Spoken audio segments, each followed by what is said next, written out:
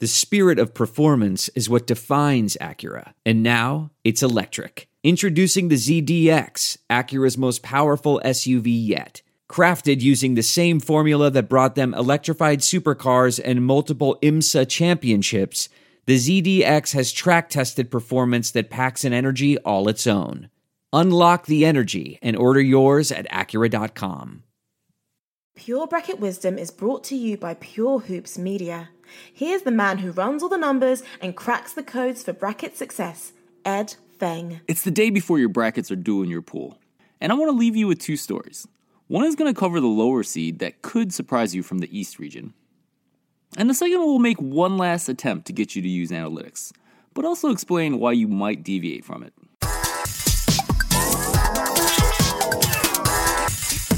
Welcome to another episode of the Pure Bracket Wisdom Podcast. My name is Ed Feng, founder of thepowerrank.com, and we spent a lot of time talking about the top 8 teams in the nation. These are the ones seeded 1 or 2 in your bracket. But what about a lower seeded team that might make a run? Let's look at Virginia Tech. Now, this might surprise you. If you go to my site, thepowerrank.com, and look at the college basketball team rankings, Virginia Tech ranks 18th.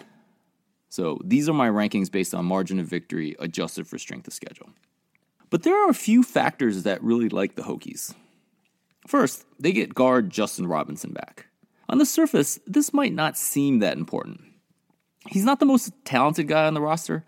That's probably 6', 5" wing Nickeil Alexander-Walker. He's making 38% of his threes, 54% of his twos, and on the latest ESPN mock draft, he's listed as a first-round draft pick.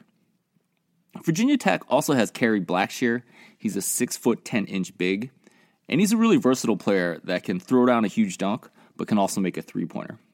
However, I rely on Adam Stanko of Pure Hoops Media for my basketball knowledge.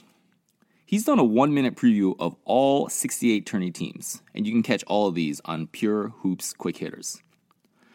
In his Virginia Tech preview, Adam calls Justin Robinson their most important player. As the point guard, he's the one that runs the show and controls the tempo of the game. It also helps that he's hitting 41% of his three-point shots. And the numbers support what Adam is saying. Before Robinson got injured, Virginia Tech was 12th in the nation in my college basketball team rankings. So they've dropped to 18th since his injury. Robinson is back for Virginia Tech, and that makes him dangerous. This is a team that loves to shoot the three. 45% of their field goal attempts come from behind the arc, and that's 37th highest in the nation. But they're also good at shooting the three. Over 39% of their three-pointers go in, so this makes them dangerous. At their best, their ball movement is breathtaking. They had Duke on their heels all game when they came to Blacksburg to play Virginia Tech. Virginia Tech was able to pull off the upset in this game. Virginia Tech didn't have Justin Robinson in that game, but of course, Duke didn't have Zion Williamson either. Overall, Virginia Tech on offense, when I look at points per possession adjusted for strength of schedule, they rank 6th. Now, that was before the Robinson injury. Now, on defense, they're not as good. For the whole season, they rank 40th by my points per play adjusted for strength of schedule. I really like this Virginia Tech because they're really well coached under Buzz Williams. This is a coach that appeared on my radar about a decade ago when I first started running numbers. I was wondering how this Marquette team in the Big East that didn't have the best record kept showing up in the top 20 of my college basketball rankings. Buzz Williams is really good at getting his team to make high percentage plays that maximize their talent.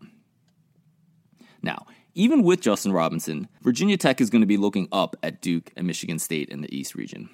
And I'm not necessarily recommending that you pick Virginia Tech to go far, but they are a very dangerous team.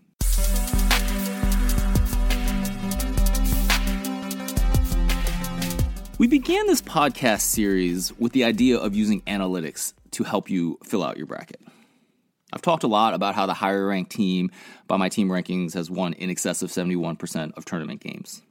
But I want to circle back on the consequences of this decision, especially in this first round of games. Now, at the most simple level, you can just go to my site, thepowerrank.com, you find the college basketball rankings, and you pick the higher ranked team in each game. When you do this, you might say, but Ed, I don't like this. And you probably have two complaints. One, my bracket is boring. And 2, I'm not going to get every one of these games right. And you would be dead right on both accounts. So let me just address the first one. Sure, your bracket is boring, but that doesn't make March Madness any less exciting. Let's say Murray State upsets Marquette for a big 12/5 upset. You lost 1 point in your bracket. Is that going to make you feel any less excited about a 12/5? Probably not. And yes, you're not going to get every game right. But neither will anyone else. Do you remember when Warren Buffett offered $1 billion for the perfect bracket? Every single bracket was dead by the end of Friday. No one got the first 32 games right. So when you go by analytics, it's not that you're going to get every single game right. You can't call some of these upsets in March Madness. But the idea is analytics gives you a really easy way to fill out that first round of games and get the highest expected number of points. And I believe that this is going to be even more useful in 2019. The committee did a really good job with seeding these teams, and oftentimes it's going to be the higher seed that's going to win these games. Now, I don't think people are actually going to pick less upsets. So this means that you're probably going to be doing better than other people in your pool who are trying to pick these upsets. But you're still probably not sure about picking the analytics favorite in every game. But honestly, this is part of what makes you human. Let me explain.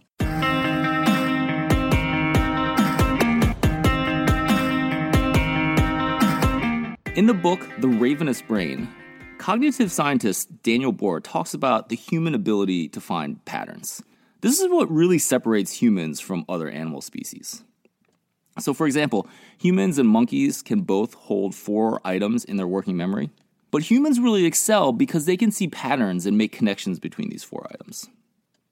And clearly, this is what leads to mathematics and science and this technological civilization that has put a computer in your pocket.